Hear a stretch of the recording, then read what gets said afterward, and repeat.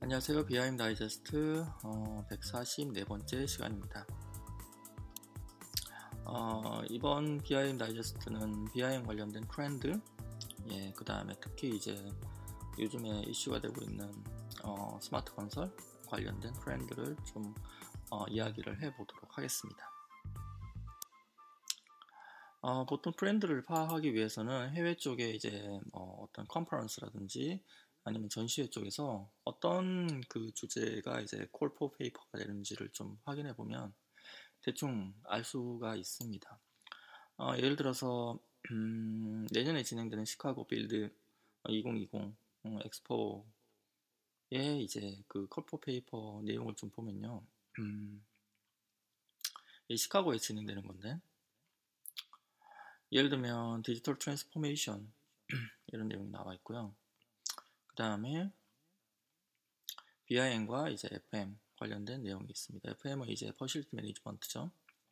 시설물 관리 쪽에 대한 콜포 페이퍼가 있었고요. 그 다음에 모듈러가 있습니다. 프리패브리케이션에 관련된 기술을 이용해서 모듈러 시공하는 그런 부분들에 대한 콜포 페이퍼가 있었고요. 거기에 따라오죠. 3D 프린팅 기술이 그런 내용이 있었고요. 그리고 BIM에 대한 어떤 한계점이 무엇인지에 관련된 논의가 있습니다. 여기에 이제 버추얼 디자인 컨스트럭션에 관련된 여러 가지 전문가들이 포함이 되고 있고요. 터너사라든지 이런 분들이 이제 관련이 되어서 그 페이퍼를 이제 콜하고 있습니다. 나머지 보면요,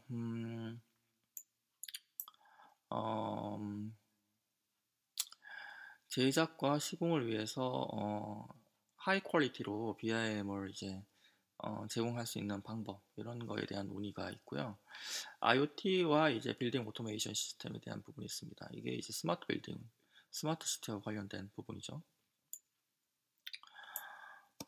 그리고 디자인을 좀 더 이제 창의성 있게 할 수 있는 BIM을 이용해서 할 수 있는 방법에 대한 논의가 있고요. 인텔리전트 BIM에 대한 이야기가 있습니다. 아무래도 이제 최근에 트렌드가 인공지능이죠. 인공지능하고 BIM을 연결을 해서 무언가를 할 수 없을까? 이런 거에 대한 그 궁금증이 사람들이 많잖아요. 거기에 관련된 내용들. 그리고 이제 로보틱스와 이제 BIM에 관련된 내용이 있습니다. 로보틱스 쪽은 상당히 이제 광범위하죠. 예를 들어서 우리가 이제 요즘에 많이 보고 있는 드론, 그 다음에 로버, 그리고 이제 무인 자율차, 3D 프린터, 그 외에 또 뭐가 있을까요? 시공 관련된 장비들, 도저라든지 덤프라든지 아니면 백호라든지 이런 것도 다 포함해서 이제 로보틱스에 해당하는 부분입니다. 이거를 이제 BIM과 연계해서 뭔가 이제 효과적으로 하겠다, 이런 어떤 움직임이 상당히 이제 강해지고 있죠.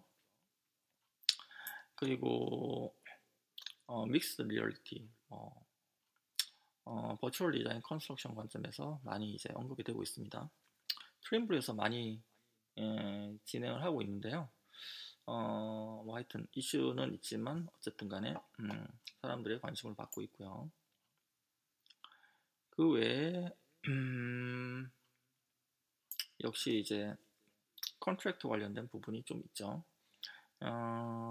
우리가 이제 콜래보레이션을 해서 BIM을 이제 좀 개발하는 컨셉을 많이 이야기를 하고 있지만 실제로 잘 안 되죠. 이게 이제 예를 들면 이제 인티그레이트 프로젝트 딜리버리 같은 IPD가 이제 국내에 도입되려면 여러 가지 한계가 많아서 잘 안 되듯이 BIM도 마찬가지죠. 해외에도 우리나라보다 낮긴 낮지만 특히 선진국 같은 경우에는 좀 낮죠. 나은데도 불구하고 이런 논의가 있습니다. 아직까지 좀 한계가 있다는 얘기죠. 그래서 이제 건설 산업에서 효과적인 디지털 협업에 관련된 논의가 있습니다. 아울러 요즘에 이제 빠질 수 없는 스캔 기술이죠. 스캔 기술이 점점 저렴해지고 있어서 이게 이제 건설 분야에서 상당히 많이 활용이 되고 있습니다. 옛날에는 스캔 기술이라고 하면 할 수 있는 사람도 별로 없었을 뿐더러 그 진입 장벽이 높았죠. 가격도 비싸고. 근데 이게 상당히 많이 낮아졌어요, 요즘에. 장비 가격도 뭐 한 1000만원 이하로 이제 실내의 어떤 포인트 클라우드를 획득하는 뭐 그런 어떤 장비도 나왔고요. 좀 더 이제 고정밀 라이다를 사용하고 있는 것들도 상당히 이제 가격이 낮아지고 있는 상황입니다. 실제로 뭐 스캐닝 같은 경우에는 라이다뿐만 아니라 예를 들면 사진 측량을 이용한 포토그래메트리 방식, 그 다음에 뭐 RGBD 뎁스 카메라를 이용한 방식 상당히 다양합니다. 그런 다양한 기기들을 이용해서 여러 가지 이제 BIM으로 변환을 한다든지 아니면은 시공의 어떤 정밀도, 정확도를 확인을 한다든지 아니면 시설물 관리에 사용한다든지 상당히 많은 곳에 적용이 되고 있죠. 그리고 서플라이 체인을 이제 통합하려는 시도가 계속되고 있는데요. 이게 이제 카테라 사례 때문에 사람들이 많이 관심을 가지고 있죠.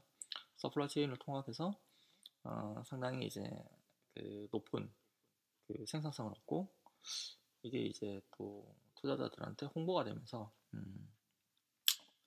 큰 투자를 받았죠, 카테라가. 그래서 더욱더 관심이 많은 것 같습니다. 이게 이제 보통 그 컨퍼런스라든지 아니면 전시회에서 콜포 페이퍼를 했던 내용이 되는 거고요. 내년에 이제 이 전시가 있네요. 이거를 좀 더 이제 뎁스 있게 좀 볼게요. 좀 더 이제 넓은 관점에서 한번 봐보겠습니다.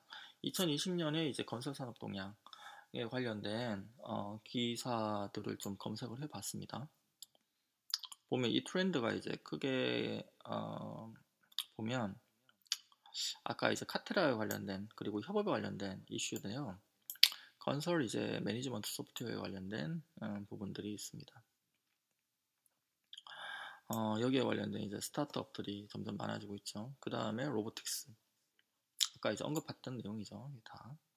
그 다음에 그린 테크놀로지에 관련된 내용이 있습니다. 이게 이제 환경 친화적인 부분들. 그 탄소에 관련된 이제 그 리미테이션이 계속 진행이 되고 있잖아요. 코드라든지 뭐 이런 어떤 규약들이 많아지고 있으니까 거기에 관련된 어떤 건설 기술에 대한 관심이 많아지고 있는 거는 사실인 것 같습니다. 그 다음에 모듈러 부분이죠. 이것도 아까 언급했죠. 그리고 세이프티 같은 경우도 마찬가지입니다. 이게 안전 관련된 이제 규정이 강화되고 있거든요. 현장에서 이제 사고가 난다든지 이러면 사실은 사업장이 문 닫을 수도 있고 뭐 이런 식으로 이제 상당히 많이 강화되고 있기 때문에 거기에 관련된 어떤 기술이 트렌드화되고 있습니다. 그리고 프로젝트 관리 솔루션 있고요. 그 다음에 이제 아까 환경 쪽과 관련된 지속 가능성에 관련된 기술들이 있고, 그 다음에 BIM이 있습니다. BIM은 계속 이제 트렌드에 빠진 적이 없어요. 최근 뭐 한 5년, 6년 전부터 계속 보면 BIM은 항상 트렌드에 들어가 있었습니다. 그리고 이제 VDC죠, Virtual Design Construction이 있습니다. 요즘에 이걸 가지고 이제 여러 가지 장치를 이용을 하고 있는데요. 이걸 반대로 생각하는 분이 계시더라고요.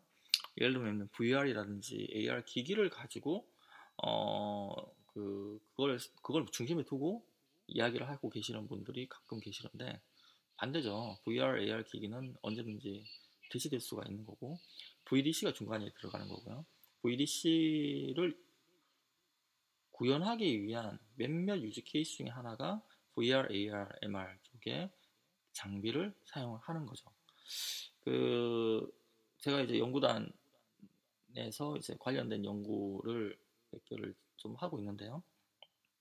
거기에서 이제 MR 관련된 부분이 좀 있었습니다.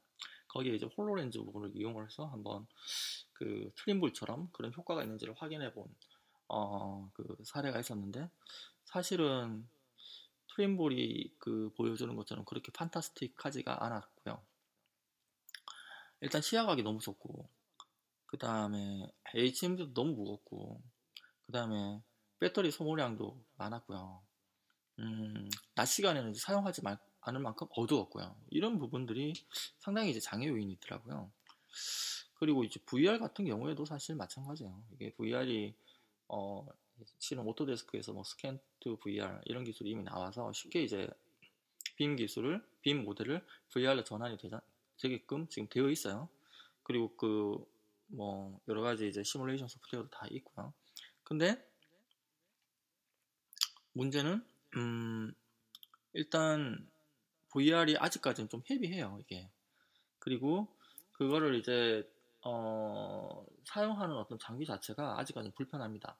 VR에 대한 어떤 마켓 쉐어를 보면 이게 이제 트렌드가 계속 높아지고 있다가 지금은 이제 좀 약간 침체기라고 해야 되나요? 그런 얘기를 많이 해요.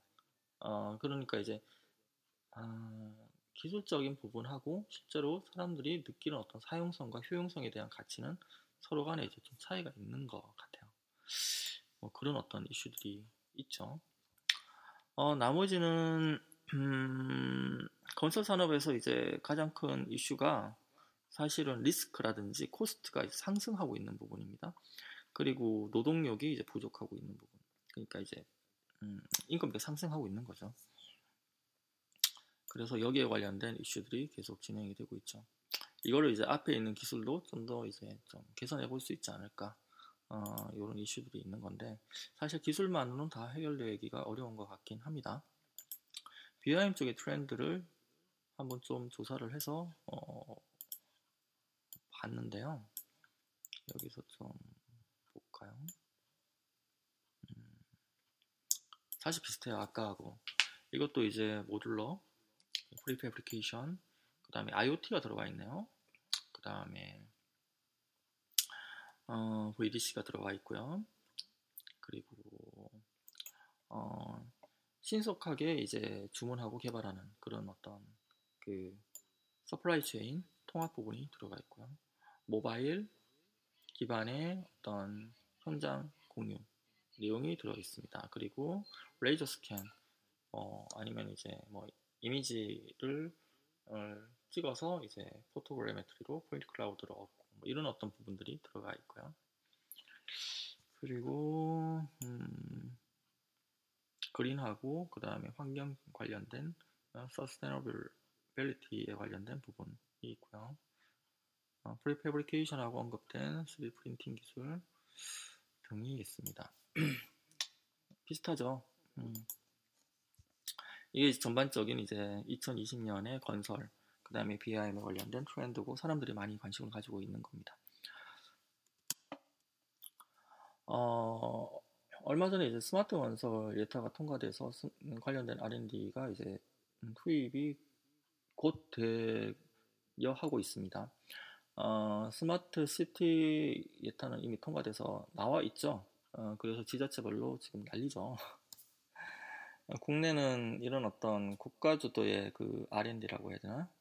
그런 것들이 상당히 많이 이제 다른 뭐 선진국에 비해서는 활성화되어 있습니다. 활성화되어 있다라고 보면 펀드량이 되게 많죠. 그래서 가끔 이제 이런 관련된 이제 자문이 들어올 때가 있는데요. 스마트 시티 같은 경우에는 디지털 트윈이 무엇입니까? 이런 내용이 들어오고요.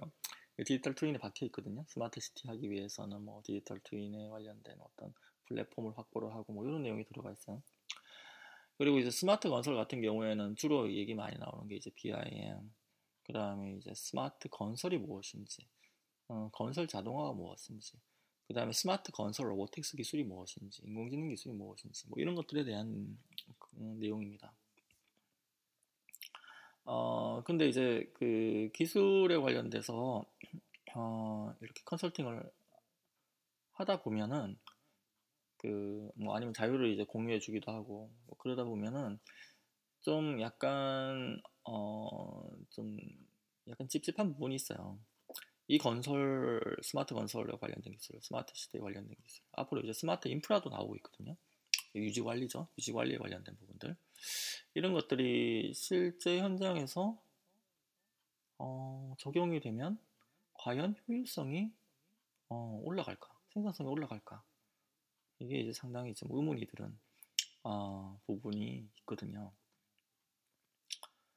실제로 첨단 기술이 해외 뭐 선진국에서 대부분 개발이 된 거죠. 사실은 이런 첨단 기술이 국내에 적용되기 위해서는 실은 국내의 여러 가지 제도적인 환경, 발주, 문화, 일하는 방식, 해결해야 될 것들이 산더미 같거든요. 이게 이게 이 연구자, 뭐 개발자, 뭐 산업계에 있는 중소기업들, 뭐 대기업들이 달려들어서 해결할 만한 그런 어떤 상황이 아니라 정부 사이드, 그 다음에 뭐 기재부 같이 이제 펀딩을 운영하는 이런 파트, 사실은 다 같이 움직여야 돼요. 관련된 부처들 다. 예. 그리고 그 부처들의 어떤 기능들이 다 있잖아요. 그 기능들도 좀 조율이 되고 조정이 돼야 되는 부분도 있습니다. 뭐 BI만 해도 뭐 우리가 이제 뭐 통합적인 어떤 설계를 해서 뭐 시설물 관리라든지 에너지 관리라든지 뭐 아니면 뭐그운뭐 예를 들면 이제 오퍼레이션이라든지 뭐 이런 부분에서 이중의 일을 하지 않고 좀 재활용을 하겠다 뭐 이런 어떤 컨셉이 들어가 있잖아요. 그러면은 각 파트별로 쪼개져 있는 그런 어떤 부처, 그 다음에 일하는 어떤 역할 이런 것들을 좀 더 유연하게 통합적으로 가져갈 수가 있어야 되는데, 그거 하려면 발주제도 고쳐야 되고 그 다음에 법제도 바꿔야 되고, 그리고 전체적인 시스템을 바꿔야 되잖아요. 근데 이런 부분에 대한 어떤 통합적인 협업적인 어떤 건설에 대한 로드맵이라든지 이런 것들은 안 나와 있거든요.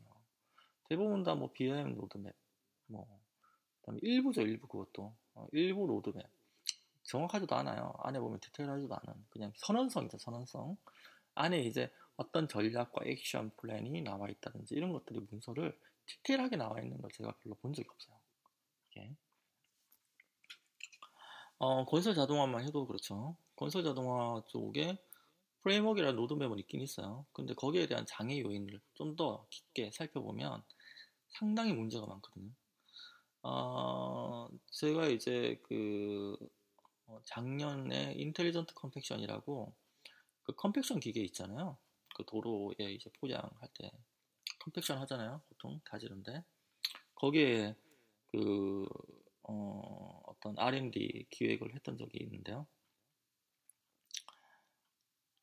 그 인텔리전트 컴팩션이 국내에 들어오려면 실제로 국내에서 그 현장에 사용하는 어떤 건설 장비가 최소한 컴팩션이 되는 장비들이 있어야 되잖아요. 근데 실제로 가보면 자동으로 눌러서 이제 다져지는 그런 어떤 기계들, 2, 30년 된 기계들, 그런 것들이 되게 많이 운영이 되고 있고, 그리고 현장 여건이 너무 열악하다 보니까, 그러니까 말 그대로 이제 인건비가 너무 이제 열악한 거죠. 이게 위에서 이제 그 발주를 줄 때는 인건비가 그 정도는 아니에요. 근데 이게 이제 예를 들면 1억짜리의 공사가 이게 발주가 진행이 되면 하청에 하청을 거치면서 점점 이제 가격이 내려가거든요. 실제로 현장에서 이제 얻는 어떤 대가는 그 1억보다는 낮아요. 더 낮죠.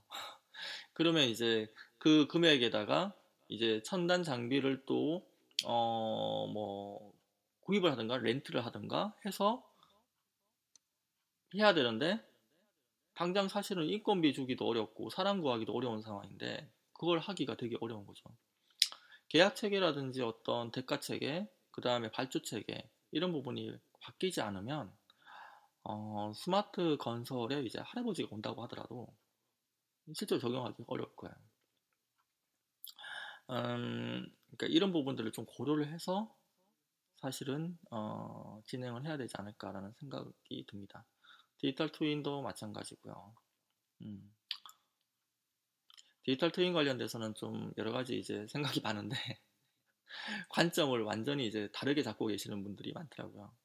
그것도 마치 이제 3D 모델 화려한 어떤 텍처가 입혀진 뭐 도시 모델 이런 것들을 생각을 하는 분들이 많던데 모르겠습니다. 그거 일단 실제로 이제 구현을 해도 유지 보수 비용이 엄청나게 많겠죠.